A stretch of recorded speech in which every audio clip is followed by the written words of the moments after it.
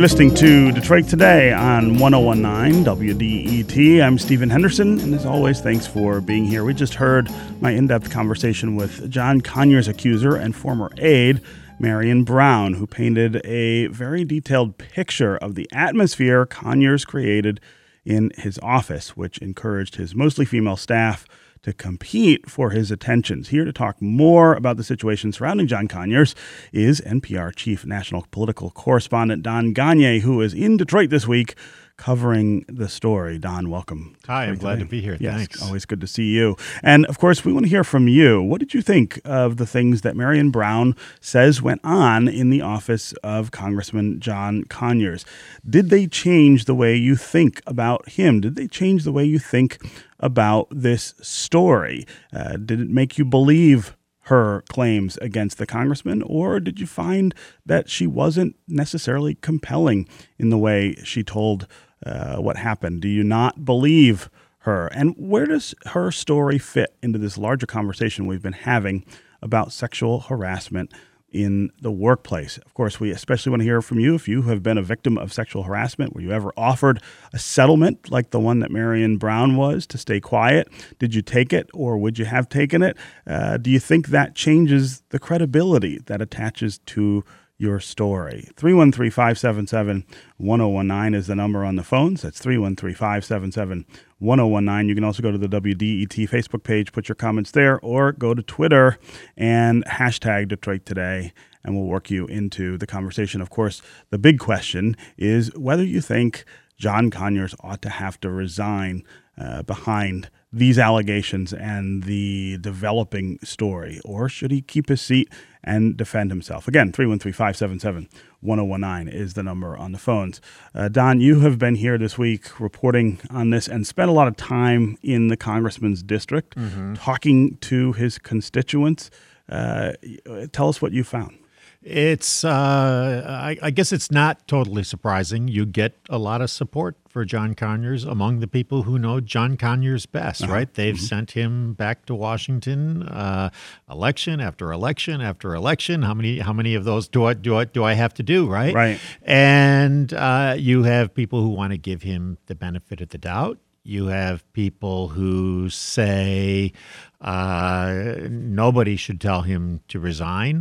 They look at his long record, civil rights issues and, reparations I heard about and any number of things. And they feel like this is a guy who's been fighting for him. Now, you do hear from people who say, if this is true, then this is very serious. They're very disappointed that we're even having this discussion because it could potentially be true. I think the most interesting, maybe symbolic conversation I had was a gentleman on John Conyers Boulevard. Yeah, I was down there as part of this, and he didn't want me to do it on tape or anything, but I said, well, what's your take on the congressman? And he said, the dean needs to retire. Dean, and I said, resign? He said, the dean needs to retire. He doesn't want anybody to force him out. He thinks it's time, but also in that, he doesn't call him the congressman. He doesn't call him Conyers. He calls him the dean. So that respect is built in there. And, and then there are people who said, I believe the women. There were people who said, I don't care if it's true. We can separate his personal life from what he does for us every day. So it's complicated, but generally speaking, I'd say, support for him. Put this in context for us in the national picture and in Washington in particular, in the Capitol, where people are talking a lot about these kinds of accusations, how they ought to be handled, what kinds of changes we ought to make in various parts of our life and various institutions to try to deal with these. Is the Conyers story and scandal driving this differently from some of the other things, say Al Franken, for instance? Yeah, it's obviously part of this much bigger story. It would certainly be getting plenty of attention on its own. Sure. Had Harvey Weinstein and Judge Roy Moore and all of that stuff never happened. It's important here, obviously, because it's such a prominent figure, Conyers, and there is, again, talking to his constituents, there is the element of race here. Sure. There is a sense that there's a double standard. That he's being treated differently than Al Franken, for instance. I've heard a lot of people say, what about Donald Trump? Exactly. Who's the president? And it's not that nobody has said Al Franken should resign, but there's clearly much more pressure and much more of a drumbeat, and higher ranking members of the leadership of both parties saying it about Conyers. So you hear that, but ultimately it feels to me like this is just another important piece of a story that we're going to be talking about for a long time to come. Yeah. And expect more revelations, right? And expect more arguments about how to handle it, and it's not going away. Yeah. No surprise here. We've got a lot of folks who want to talk about this issue. And again, the number to join the conversation is 313-577-1019, or you can go to Facebook and post on the WDET Facebook page, or go to Twitter and hashtag us. We'll work you into the conversation. Let's go to Aaron in Detroit. You're up first. Welcome to Detroit Today. Hello? Hey, Aaron. Hi, good morning. Good morning. Yes. Long-time listener, Stephen. Uh-huh. And let me be clear. I believe that what is coming out about these men is horrific, and there should be some consequences. But the young lady that you interviewed, I believe, does a disservice to all the women who have suffered through these horrible things. And I'm not a legal person, I'm not an attorney, but if I had her on the stand, I would rip her to shreds. She has no credibility in my eyesight. Can you tell me why, Aaron? Woman that has worked in the public sector for the city and for the county, and she related to me how inaccurate all of the things that she's saying. It's a one-sided story, and everything she says makes it seem as if she had no choice, that everything was on Conyers, and, like she was just blind, tied up, and dumb. She couldn't say anything, couldn't do anything. It's ridiculous. She has no credibility in my eyesight. Okay. Aaron, I appreciate your listening. I know you're a frequent caller, too. I appreciate your chiming in. I think there's a lot of people who might push back against what you're saying there, but you're absolutely entitled to your view of it, and that's why we played the interview. Everyone will have their own reaction to what they heard there, but thanks very much for the call. Let's go to Patrick in Detroit. Patrick, welcome to Detroit Today. Hi. Yeah, go ahead. I wanted just to say that, first of all, I thought that the person was very credible in terms of what she said, and I think for that day and age, and her being, I think she said, a single parent raising children on her own, that she was trying to keep her job. And the guy before, Aaron, I think that was complete victim shaming. But a lot of times males think that way, that it's the victim's fault, and I think that that's what he's speaking of, because there was nothing that she said. It is her side against his, and I don't think that he's even making a statement, and I think that's why he signed that disclosure clause. He didn't want her to speak out about this, and a lot of women during that day and age would have taken the settlement because they had to feed their family. Right. So shame on him for the victim shaming thing, but I think a lot of men during this time with all this stuff going on, are being reduced to that. Yeah.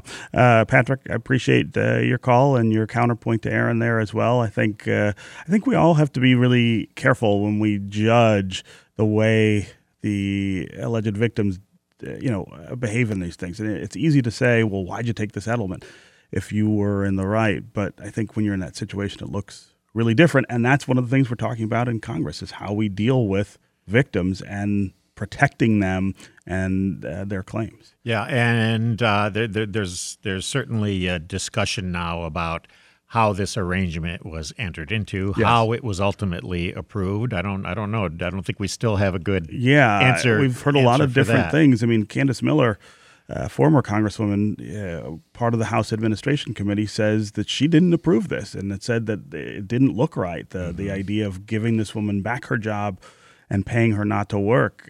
So then the question becomes, how did it end up being a deal? And there are certainly very good arguments for keeping things private, especially when you enter into a settlement. But they have to balance that against this new push for transparency in such moments, especially as this issue really does come to the fore. Sure.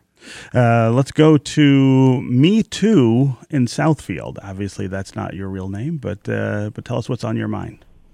Yes, I disagree with the last caller, and that's the very reason that people do not and have not for years stood up against power when they're being sexually harassed, because you're basically out there by yourself, retiring from a male-dominated former profession.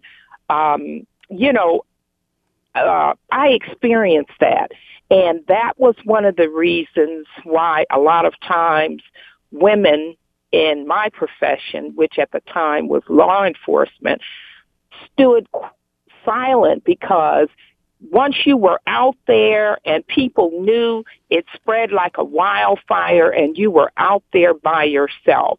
And everybody, whether you had bills or the responsibility of a family, you did what you had to do to survive. And it can be reversed the same way if you're a male. Any type of that in the workplace is wrong, flat out. And this victimizing and all of that, no. Speak up. Me too.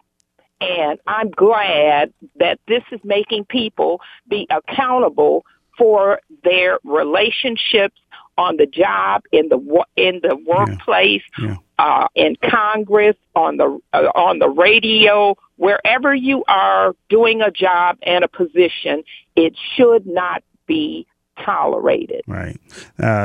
Me too. Whatever your real name is, I really appreciate your listening and chiming in.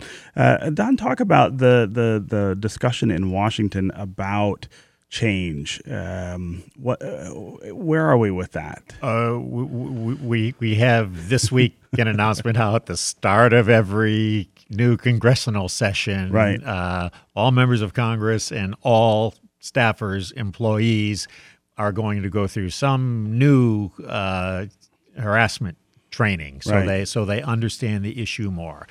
We do have calls for greater transparency and a total review of the process for reporting and some of the deadlines and timelines that are imposed on things currently that are pretty tight, and those who would bring such charges say are a bit kind of onerous or difficult to meet. But it's all up in the air. But it's all also something that that's going to go back home into districts, every district during the midterms next year. Right. But we don't know what the shape is going to be yet. What about this process that they've been using, which is totally anonymous and paying out these large sums of money? Has anyone said we can't do that? Yes. But what they replace it with, is the key. I think they certainly want to have some way for some things to be settled. But it's also, it's about changing these very kind of specific nuts and bolts mechanisms. Right. But there's also like the broader and tougher challenge of changing the culture. Yeah. And that's another question. Yeah. Last question. We've got about a minute left.